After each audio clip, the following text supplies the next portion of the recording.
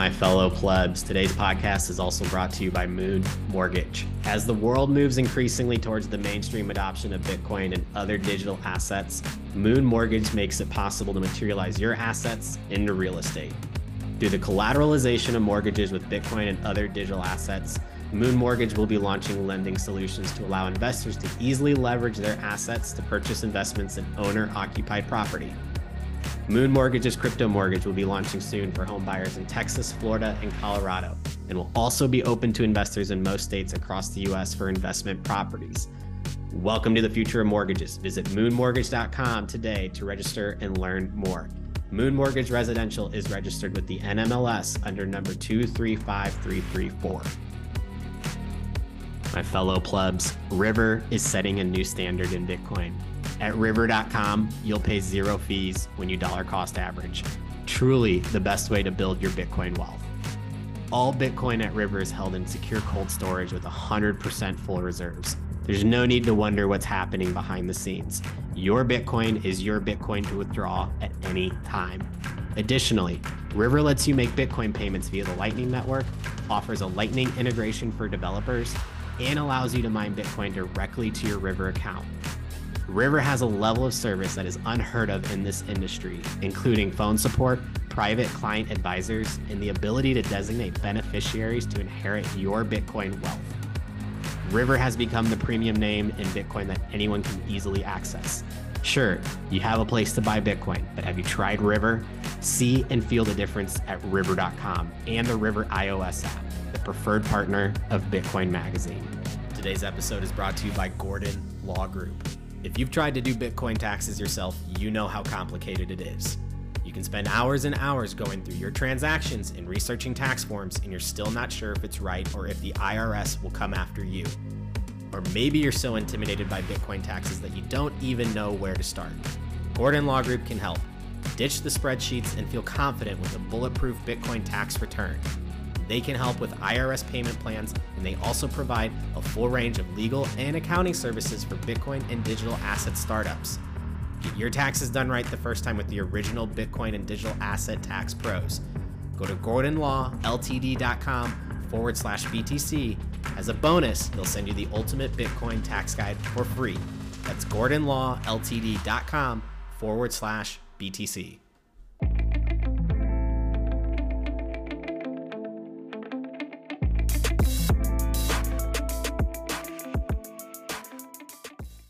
What is up, everybody? We are back with a new episode of FedWatch. Big show today. My name is Ansel Lindner. I'm here with my co-host, CK. What's going on, CK? Doing good. Excited to be joined by producer Chris. What is up? It was great seeing both of y'all in Miami. Glad to be here, guys. Happy to have me. Yep, and so we have a big show. The topics today are going to be Bitcoin 2023 debrief. What are the macro implications? What are the Bitcoin implications? Big picture stuff. What are our takeaways from the conference? Then I want to refocus FedWatch, our show here, refocus it on the macro situation in general. So we're going to take a look at some charts for the dollar, oil, some of those big markets out there. And if that sounds interesting, guys, like, share, subscribe. Make sure you're subscribed here and or I guess on YouTube and or on Rumble. We still are having the back and forth battle between Rumble and YouTube to see who is going to come out supreme. So make sure you like, comment, and subscribe. Other than that, guys, I want to plug my website, bitcoinandmarkets.com. I just put out a new article this morning, or a new blog post called De-Dollarization and Inflation. And I want to follow that up in the next few days here with an article on Bitcoin Magazine. Hopefully I can get it put up there, called De-Dollarization and Bitcoin. So that's one of the big terms we hear out there, de-dollarization in macro. We're going to talk about the dollar today. We're going to talk about Bitcoin and how it plays in with de-dollarization. So check that out at bitcoinandmarkets.com. So, all right, guys, any plugs from you up front? I mean, obviously, this is the best time to get your Bitcoin 24 ticket. It's going to be moving to Nashville. That was one of the biggest headlines of the event, was thank you, Miami, for an incredible 3 years. We are excited to bring the event to Nashville next July. It is going to be absolutely incredible. It's going to be in the Music City Center in downtown Nashville, right on Broadway. And it is going to be absolutely electric. We already have Bitcoin being beamed on top of honky tonks. There's a lot of awesome stuff happening, and Wow. Nashville is going to be rolling out the orange carpet for Bitcoiners across the planet. So really excited to bring Bitcoin 24 to Nashville. Yeah, and CK, I mean, Miami feels like a home away from home, but let's be honest, Nashville, we're playing in the home court. So we have Is some home. Yeah. really, really cool things. Obviously, it's the headquarters of Bitcoin Magazine. We have Bitcoin Park there. Can't wait to be at the convention center there. So we're really looking forward to bringing some really special things and basically showing our home off to the world. That is Bitcoin 2024. Yeah. And again, the dates there, that is July 25th through the 27th. Again, you can get pre-sale on GA, industry, and whale passes. A lot of whale passes flying off the shelves. People want to get that VIP experience, and you can get it for under $5,000. Typically, whale passes go for up to $10,000. So definitely a lot of reason to buy the whale pass right now. And in general, we are doing our best this upcoming year to keep the GA pass as affordable as possible. We just want to make this event as accessible. And we understand in the past that late ticket prices have been expensive, and we want to be as cognizant about how to keep that price down for folks that are just trying to attend the event as a GA. Antle, this year you attended as a speaker. I think that's the first time that you were part of programming. What was your experience going around the event? We bumped into each other a few times. Well, before I talk about that, one of the guys on my Telegram has already bought a ticket for next year. So Let's they go. are already starting to sell. Oh, lots of them have sold. Lots of them have sold. We're cruising towards getting 10% of people who went to Bitcoin 2023 have already purchased a Bitcoin 24 ticket. And once we pass that 10% threshold, I'm going to be pushing it as far as possible. So get them now, y'all, because ticket prices, they go up. That's what they do. Awesome. Yeah, my overall experience. Well, it was awesome. I was honored to be on the news desk. I think my time on the news desk went very smoothly. It was great to meet Martell Fox and Joe Hall and Pete Rizzo. I've never met Pete Rizzo in life, even though I've kind of interacted with him on the internet here a little bit. But yeah, it was great. And the first day, it's industry day. It was a little bit slower. And then it did pick up on the second and third day. I know there's a lot of talk about the attendance and all that, but my point is that last year we had a ton of altcoiners there. And this year we had very few, maybe just a handful, 5% of the people were altcoiners. And so there were probably more Bitcoiners this year than there were last year because there's so many altcoiners. So what are your guys' take on that? Or do you have any other comments on the attendance and stuff? Yeah, I mean, I think the tourists go away. So that's a real thing. We're going over the numbers, and they were down, but they were still 15K, which is awesome. Our goal, once we got close enough to the event to realize that we could not overtake Bitcoin 2022, was we need to overtake Bitcoin 21, and we did do that. So this is the second biggest Bitcoin event in history. And, I think we set the floor of like what the Bitcoin conference is going to be, even in a down market. So there are waves. I think we did a really good job of putting together an event that was oriented towards the people who are here building. And the next hype cycle, it might be next year, it might be 2025, but we'll be ready for that.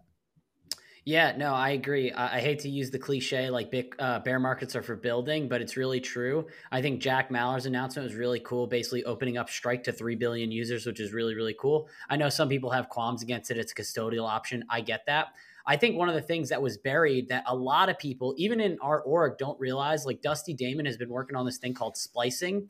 It is something that basically allows you to open or expand Lightning liquidity channels without closing and reopening channels. Basically, you're doing an on-chain payment and you're looping it into an existing channel, and you can open up and expand the liquidity. He believes that this can open up to 500 million to 1 billion more users, like help expanding liquidity. Because obviously there's issues with the Lightning Network as it is right now. now. Like you open a channel between CK and I, and we only opened up a 1 million sat channel, but we need to make it a 5 million sat channel because we're doing more payments. You have to close the channel and then reestablish a new one, or leave that open and then open in a new channel. So with splicing, you basically do an on-chain payment and you rope it in. He's been working on it for I want to say almost 3 years, 2.5 years. And like, obviously he was kind of building silently. A lot of people had no comments on it, even though he was doing it fully open source. And then basically last year, there's a tweet from him and it says, I just spliced my first channel. This was more of like in alpha or beta. And this year at the conference, he said in the talk, he's like, I think I did this in March last year. And someone from the audience yells, no, you did it first at Bitcoin 2022. So,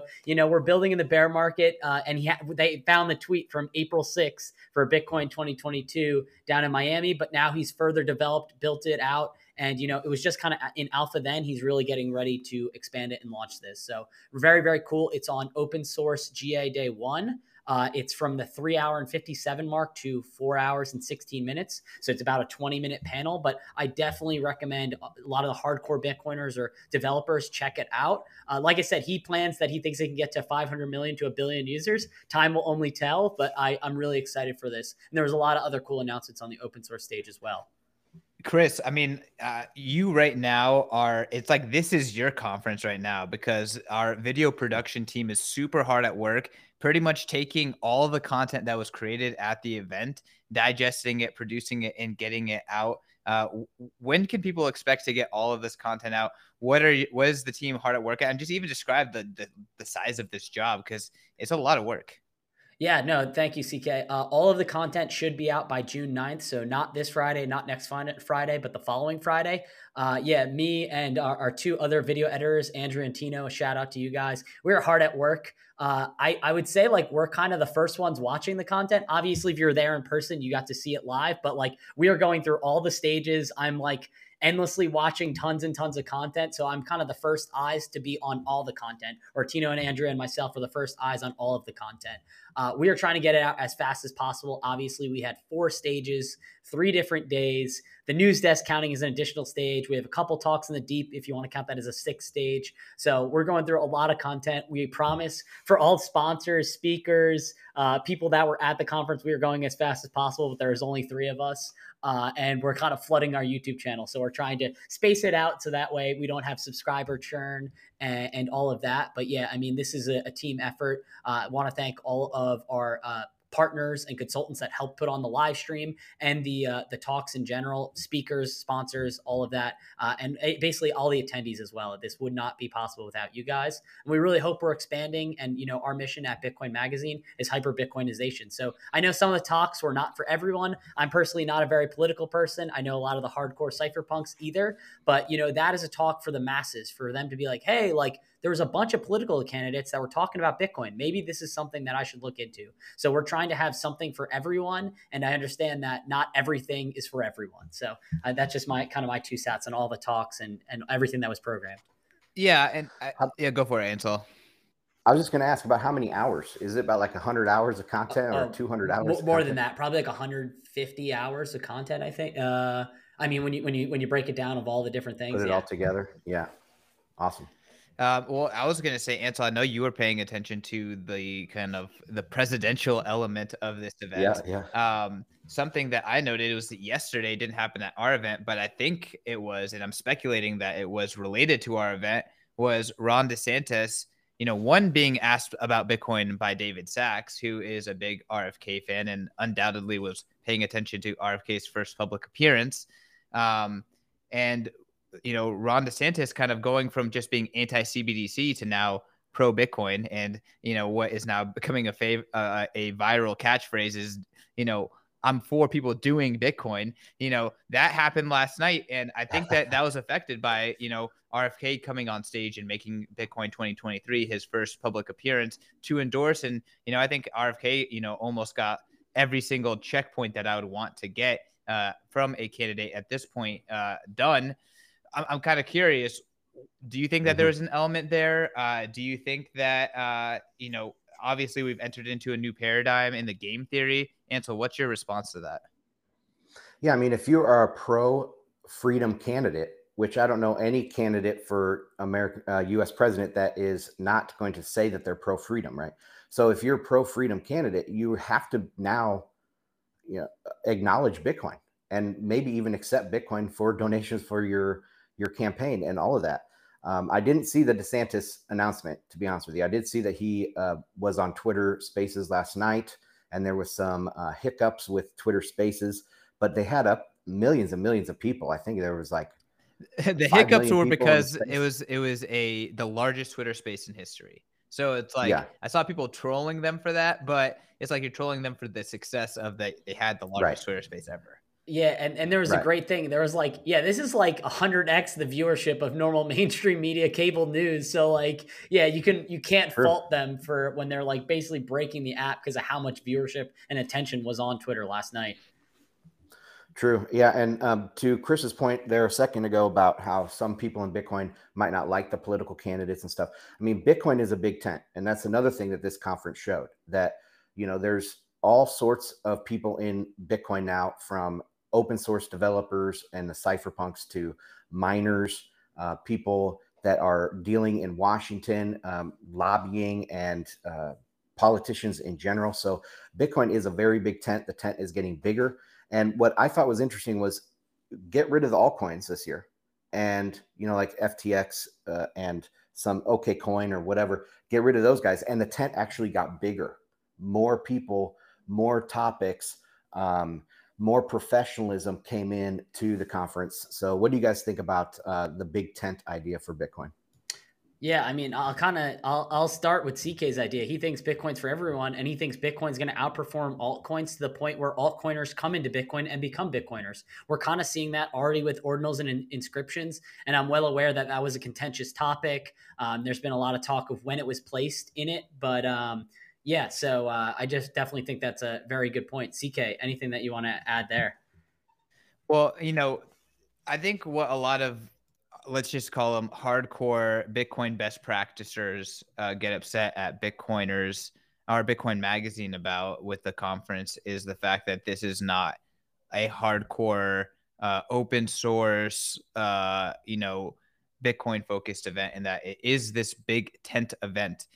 Ultimately, if you look at what we are doing, the open source stage by itself, like that's like an open source Bitcoin conference within the conference. So we are doing our best to kind of accommodate all the parties, but we have a very wide and open kind of view of what the Bitcoin industry is. Our definition of the Bitcoin industry is any party that is leveraging Bitcoin natively and in using it within their business. That's our definition of it. And, we are trying to reach across the aisle to the people in the altcoin space and show them you should take Bitcoin seriously. Bitcoin is where it's at, and that's why we've staked our flag here. And you should be a part of this too. We are not trying to keep it within the Bitcoin best practitioners. We're trying to bring everyone together. And we want to show that maybe the people who aren't following the best practices, that the best practices are smart and cool too. Right? Like that's kind of part of it. We want them to be exposed to the Bitcoin industry in a greater way. We don't want them to just go to consensus where Justin Sun is on every single poster. Right. So, I think that we push the envelope for everyone, and, maybe even for some of the hardcore Bitcoiners out there, again, just have a more open mind to, we are creating a big platform for everyone. And we're doing our best to accommodate what you want. And I think we do a good job of that, but you have to also accept that we're going to make a big event, right? And if you don't like that, that's fine. Go to Bitcoin Week. You don't necessarily have to go to our event. And there's a lot of other great Bitcoin events. There's meetups, there's regional events, but we are creating a unique product for a unique reason. And it's a platform that is affecting the tides, right? Whether it's 2021 with El Salvador, whether it's 2023 with now this new presidential election race and the narratives that mean something here. I think that our platform definitely matters. And we're seeing that play out just days after the conference. Yeah, great points. I saw a ton of hold your own keys, not your keys, not your Bitcoin. That was all over the main stage. It wasn't just in the open source. It was throughout the entire thing. It's best practices for sure, but we're bringing people together so they can see that. Yeah, yeah. And I've noticed too, Vivek Ramaswamy, whatever his name is, Yep, you got he it. had he used the term Overton window, right? We're expanding the Overton window, but not in Bitcoin. We're expanding the Overton window of politics. We're expanding the Overton window of environmentalism. We're expanding the Overton window of all these other things and bringing Bitcoin into these other topics. So that's the way I would like to look at it. And another thing, I love that. make a I'm comment. stealing that. Moving forward, that's what we're doing, is expanding the Overton window.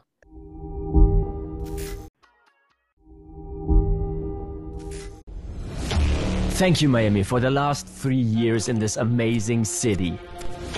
The whole world shut down, but Miami welcomed us with open arms. We want to show Bitcoin to the whole world. We are taking the conference on the road to set the stage for Bitcoin in a new city. Nashville.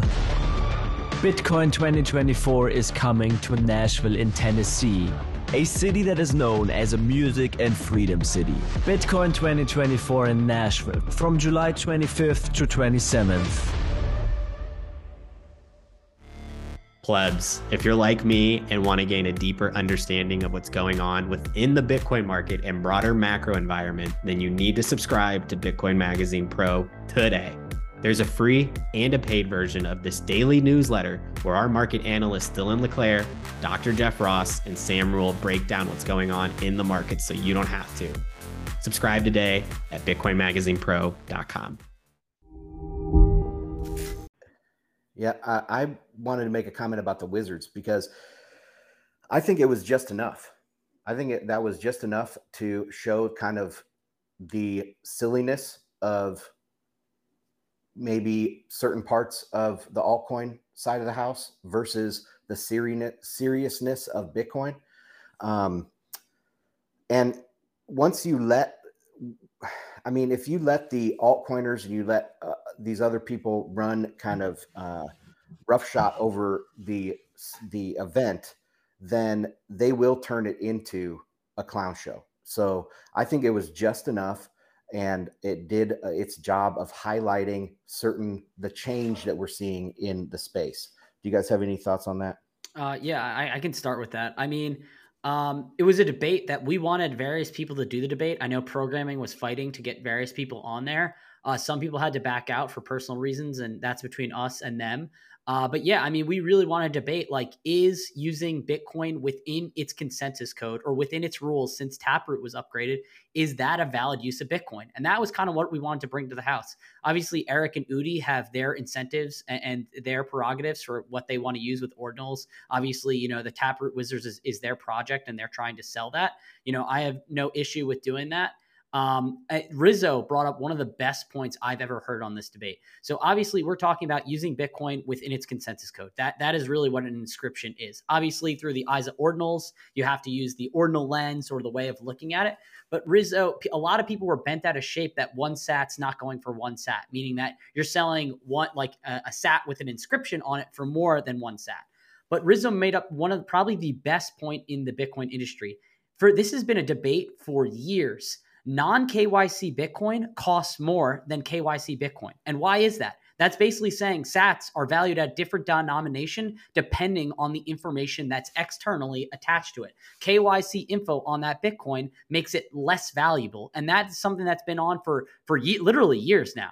So he said, the KYC discount. Yeah, exactly. So why would non-KYC sats be a different denomination or value? And you could see this on the open market with BISC, with HODL, with Peach Bitcoin. Like the list goes on and on. There is a different exchange rate for non-KYC Bitcoin versus KYC Bitcoin. And why is it this one narrow niche of someone saying this one sat's worth X amount of sats because there's something tied to it, whether that's an inscription or data or information? Why is everyone bent out of shape for this use case, but not when it's non-KYC versus KYC sats? So that's Rizzo's best argument, and that's something that I steal and use because it's the absolute truth. I don't know if there's anything you want to add there, CK. I think people, need to be more bullish. Bitcoin is working as intended. Like the idea that there can be so many rare sats that it actually ruins Bitcoin's fungibility is oxymoronic. Yeah. True. Bitcoin, if it works, None of this matters. You have lots of sats. You're going to be fine. Bitcoin's going to be fine. So, yeah, I think a lot of people get bent out of shape. They make themselves look foolish. And all the reality is like, this is all part of the course. If you're too smart to accept what is happening in Bitcoin as like what is meant to be, then, I think you might not be humble enough. This whole, and guess what? If you're so smart, why didn't you see this coming? Why did every single disrespector root for Taproot activation via speedy trial? Maybe there's 5 of them that, fit the Venn diagram of disrespecting this stuff and for being against speedy trial. So answer that to me. If you're so smart, then why did you miss this? Right. So clearly you're not, in my opinion. And you need to humble yourself to what is happening here. And okay, hey, the conference, we make mistakes. Mistakes happen every single event. I would have to give ourselves a pat on the back. Every time we make a mistake, we get better from it. Lines were bad in 2021. Lines were impeccable in 2023 with more people, right? Production was bad in 2022. Production was impeccable in 2023. Like every single thing that happens wrong, we fix it. Novogratz said the wrong things in 2022. He was not invited back in 2023. So, hey, maybe we could have separated the most important speech from maybe the most controversial speech on stage. But, if you look at the grand scheme of things, like we have the balls to have controversial speeches, and that's why we have important speeches. You can't separate them. And if you can't have a controversial speech, if you can't get out of the bubble, then you're never going to get that. You're never going to expand the Overton window. And if you can, show me someone else that has. So that would be my pushback on, maybe a lot of people who are out there. Yeah, I think it was. Yeah, can I add one quick thing to Ansel too? Sure. I mean, I was loosely in programming because I was obviously scheduling out the news desk with guidance from the programming team. But the thing that is more difficult that people don't realize with political candidates, we're kind of at the whim of their schedule when we add them in.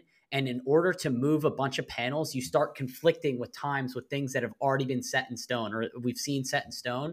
So I know we've gotten flack for having the ordinals debate right then, but literally Eric Wall was on a panel and he had to rush. He only had 10 minutes to get from the open source stage to the main stage. And that was the only time that really fit. If we started moving the ordinals debate other spot, it might've conflicted with one of their speaking engagements. So I know like the timing of it may not have been ideal, but like when you're trying to schedule out over 300 speakers, moving just one person affects the entire schedule. And I literally mean the entire schedule when you do that. So it's not something that is done overnight. It's not something that was done lightly. But yeah, like even moving someone 5 minutes causes a whole ripple effect that causes the whole schedule to be, changed and upended. So yeah, like I said, that's just kind of me defending the programming side of things that people don't see on the back end.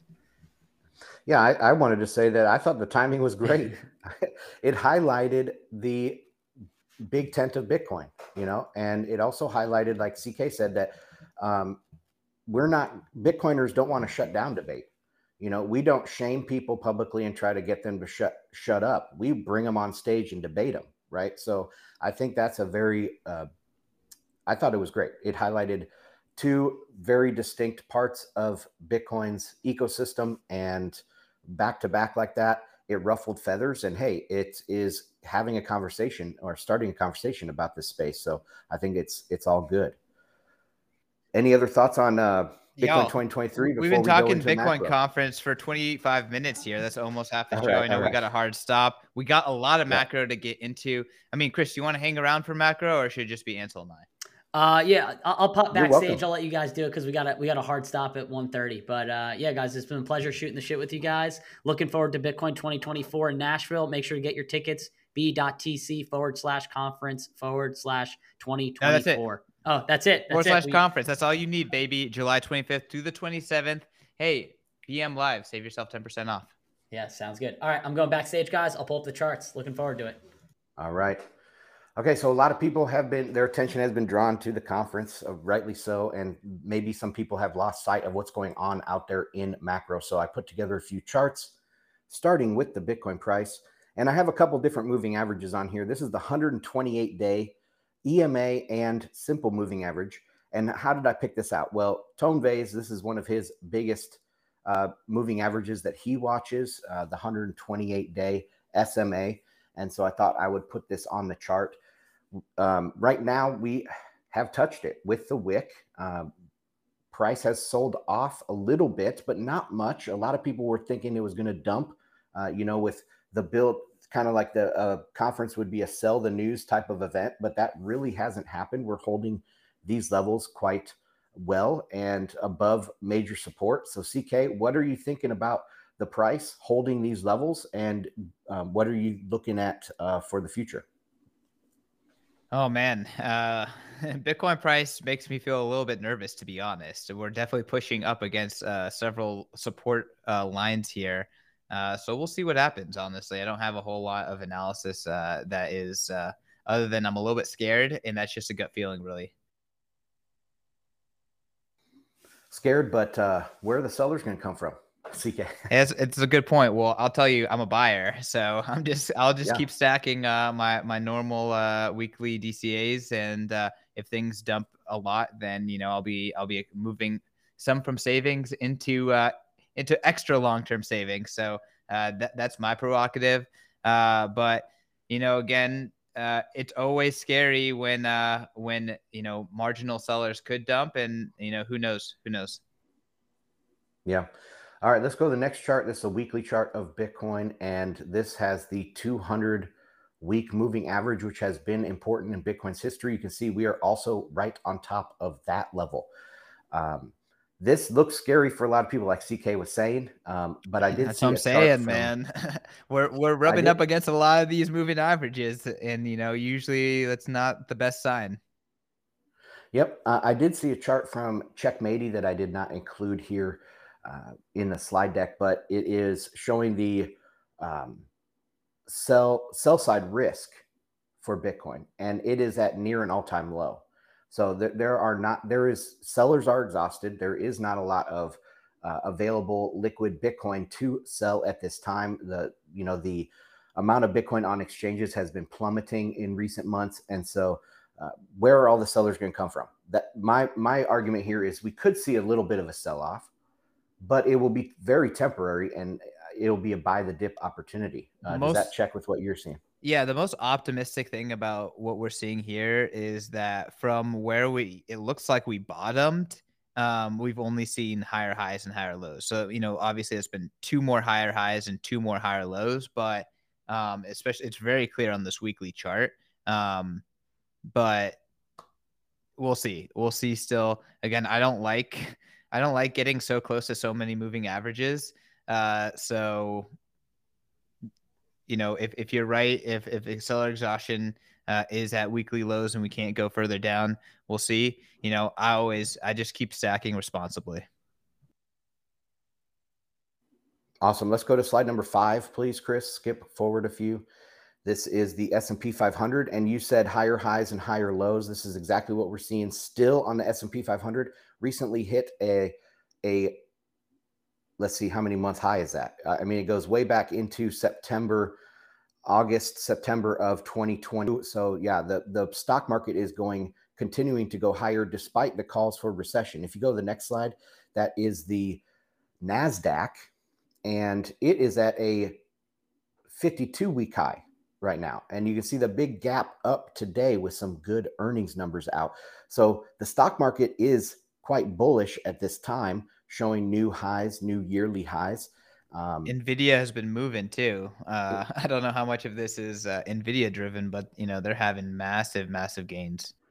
Yeah, and if Bitcoin is correlated with the stock market, if that correlation continues, which eventually it will break, right? But if it continues here near term, we're seeing stocks not selling off like people have been saying.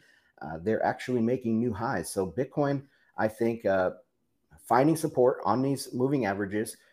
Correlated markets are going higher. So I think we have to lean bullish here in the near term, even for Bitcoin. Any thoughts on stock market? Well, hey, producer Chris is throwing in the chat "When Money Dies" vibes. So if you read that book during the Weimar Republic, kind of hyperinflation, we saw a ton of volatility and we saw assets moon. Yeah, yeah. Well, I went back and looked at some of the previous recessions, like the dot-com and the Great Financial Crisis, and we did not see this same sort of behavior out of the stock market. You know, we did not have a golden cross from the stock market during the entirety of those recessions. We have seen a golden cross now in the both the Nasdaq and the S&P 500. We didn't see a 52-week high in the recession. And so here we're seeing a 52-week high in the NASDAQ. So this is very different than other recessions. I mean, you can't look at these and a TA or an analyst can't be like looking at the charts and saying, oh, this is definitely going to, sell off here. We're going on the second leg of the recession. That has never happened before in the charts. I mean, going back to like 1960, however far TradingView can go back. So this is definitely different, and making new yearly highs, I think, is extremely bullish. What's next, Ansel? All right, is the dollar. If we go back to number 3, Chris, this is the DXY, and of course, this is the narrow dollar index against the major currencies, mainly the euro. But we have made a double bottom in an Adam and Eve formation, and we are going higher. I would have been questioning my assumptions and calling into question my thesis if we broke down below the 100 mark on this chart. But now we are ripping back upwards, and the strong dollar is the growing narrative out there. A dollar wrecking ball coming back, maybe dollar wrecking ball 2.0 for the end of 2023. If you go to the next slide, that is the broad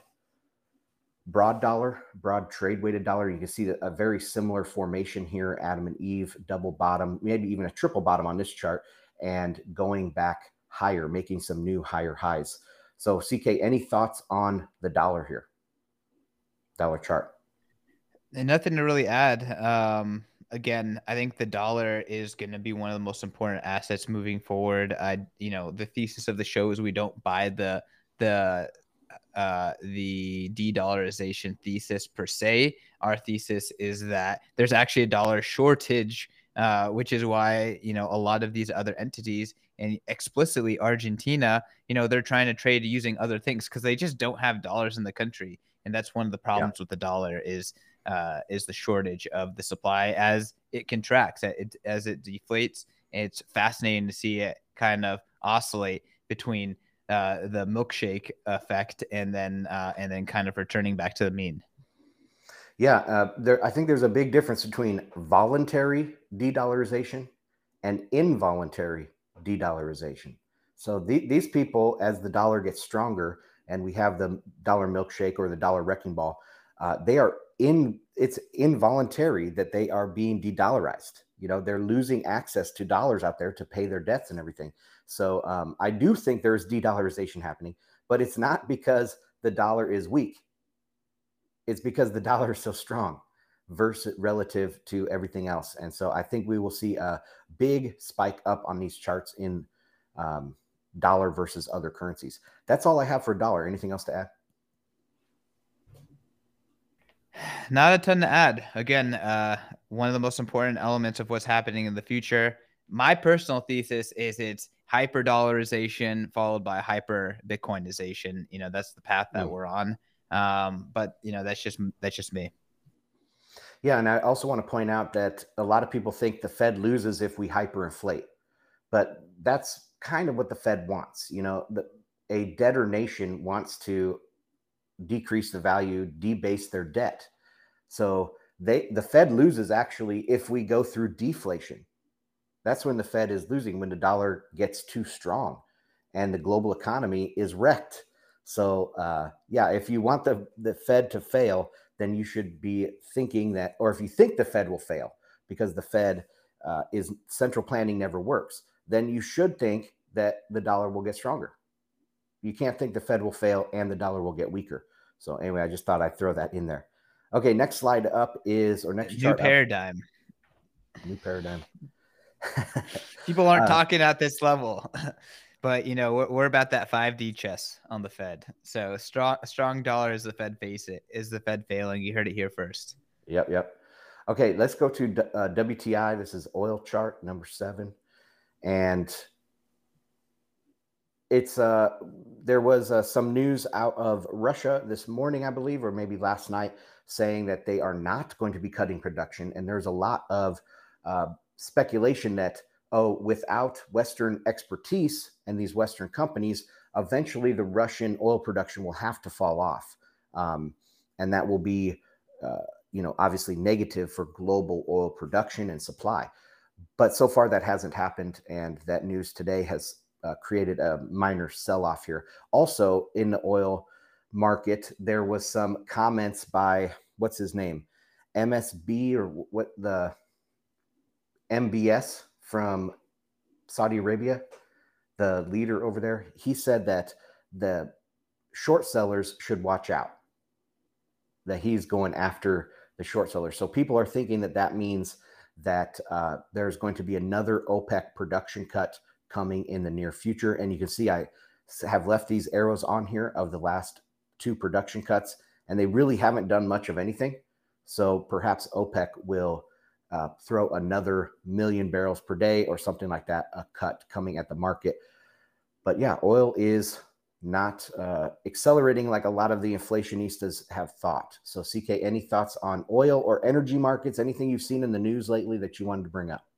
Nothing, but I do want to ask you a clarifying question. Can you explain, maybe to anyone who may not have watched this show before, what's the connection between, oil prices and oil demand and the economy? Okay, so obviously when oil price goes up, that's going to make the price of everything else go up. And that's not necessarily inflation, right? That is supply or cost. It's cost push inflation, where the cost of oil goes higher, so the cost of everything else goes higher. It's not money printing. But overall, why I have been bearish on oil and have been preaching this for a couple years now is that as we go into a global recession, demand is going to fall. And I think demand is going to fall much more than what people expect. So even OPEC cutting 3.6 million barrels per day, the US is still a couple 100,000 barrels per day off of its peak.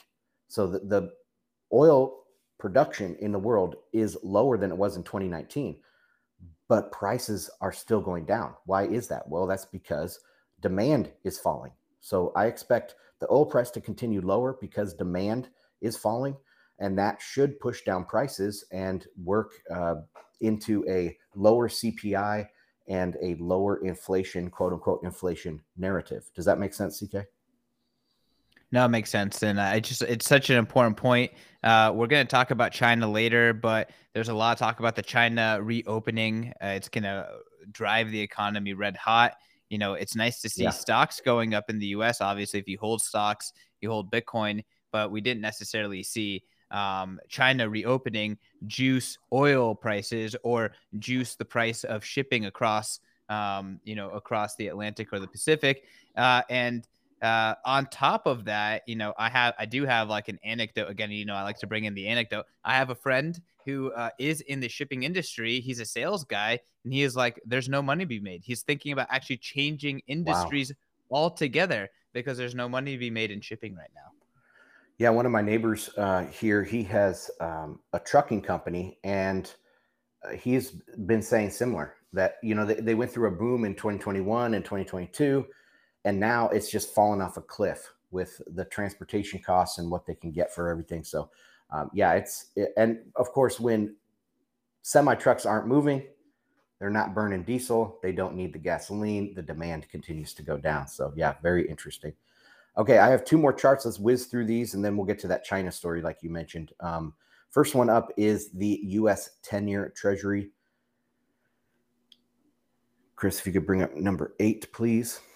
And on this chart, I just have the steps of the Fed funds target range and the 10-year. This highlighted gray box is kind of where I have been saying is somewhat of an equilibrium for the U.S. 10-year right now. You can see recently we have shot up. Now, when you look at this chart and you watch this show, you have to always keep in mind the interest rate fallacy. So people think lower interest rates are stimulatory, but in reality, it's that lower rates mean that money is tight and high rates mean that money is loose. And we know this from the Fed SLOOS report, which is a senior loan officer survey that they do quarterly. It just came out recently, and they said that lending standards continue to tighten as well as demand continues to fall. So when demand falls and lending standards tighten, actually rates go down. And that is the interest rate fallacy from Milton Friedman. But anyway, so you can see here on the chart, rates are getting a little bit higher. What that tells me is there is somewhat of a rebound in the U.S. economy. We can see that same sort of confirmation from the stock market. So I think that's a pretty good barometer. If you go to the next slide, this is the one that CK you'd like, is the rainbow chart. And you can see the 3-month just continues to rip higher above the Fed funds target range. And the 1-month Treasury bill is actually higher than the 3-month here. So it's way higher than the Fed funds target range. And the 2-year, 5-year, and 10-year have all started going higher. Now, some of this also could be driven by the debt ceiling debate. I don't have any slides for that this week. Maybe we'll talk about that next week. I think next week is when it really comes to a head. So some of these price movements or interest rate movements are going to be driven off that dynamic. But overall, this is what we're seeing. So CK, any comments on interest rates? Well, you all know I'm not an expert, but it's just fascinating to watch this chart. It's fascinating to ask yourself, is the Fed really in charge based on this chart? And yeah, I don't know what the dynamics that are causing the 3-year to really stick with their hikes. And it's very interesting seeing everything else pucker up as well. So we'll see, over time. I really do think that this is the chart that indicates if the Fed is actually in charge or not. And it's been saying one narrative for a very long time. Awesome. Well, that's all the charts I have. Let's move on to the Chinese real estate market. I'm going to bring this story up myself. Where did I have this? Great. 1 second, guys. Hey, I'll fill in the time while you're looking for the chart. Do it. And I would just say that as we're continuing to watch what's happening in the global economy, as we're beginning to continue to forecast what is going to be happening in different presidential and political elections across the globe, I think it is extremely interesting to see Bitcoin, this tiny asset. Just to put into context how tiny it is, NVIDIA's move earlier today and yesterday, that move was equivalent to like 50% of Bitcoin's market cap. So the fact that such a tiny asset is in everyone's mouth, I think it just shows the gravity and the disruptiveness of this thing. And I think we are definitely moving into the stage where it is being recognized as something to take seriously rather than something to chastise or write off. Absolutely. Okay, I pulled it up here, and the headline for people on the podcast afterwards listening to this, the headline is "World's Largest Real Estate Market on the Brink of Collapse." We've talked about this headline's been going on for years, by the way. So I just want to throw this out there that at least the last 2 years we've been hearing this headline, brink of collapse. So take that with a grain of salt.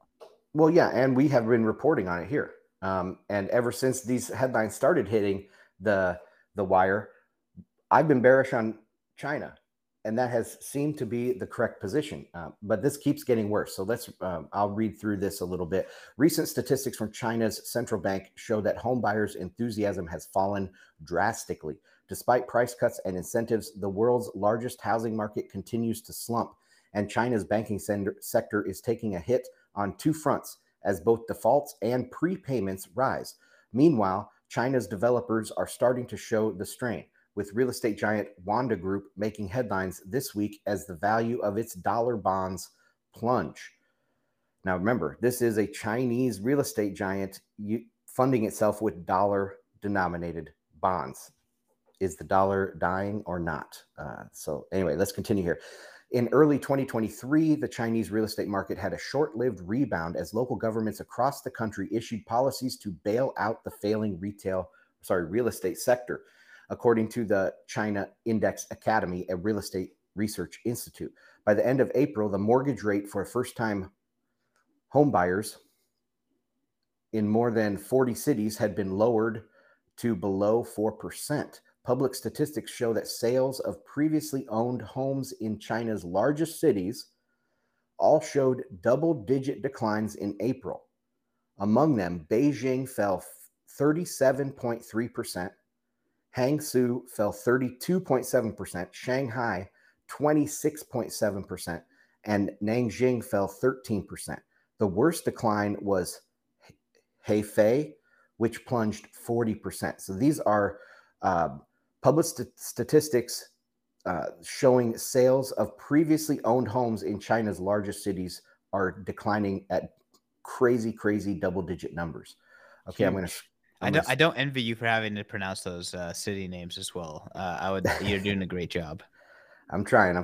Okay, so then we have another report here. According to Ren Zheping, he's a prominent economist, I guess, out of China, and he says that the market value of China's housing market reached about $73 trillion in 2021. This represents 17.9% increase in total market value compared to 2020.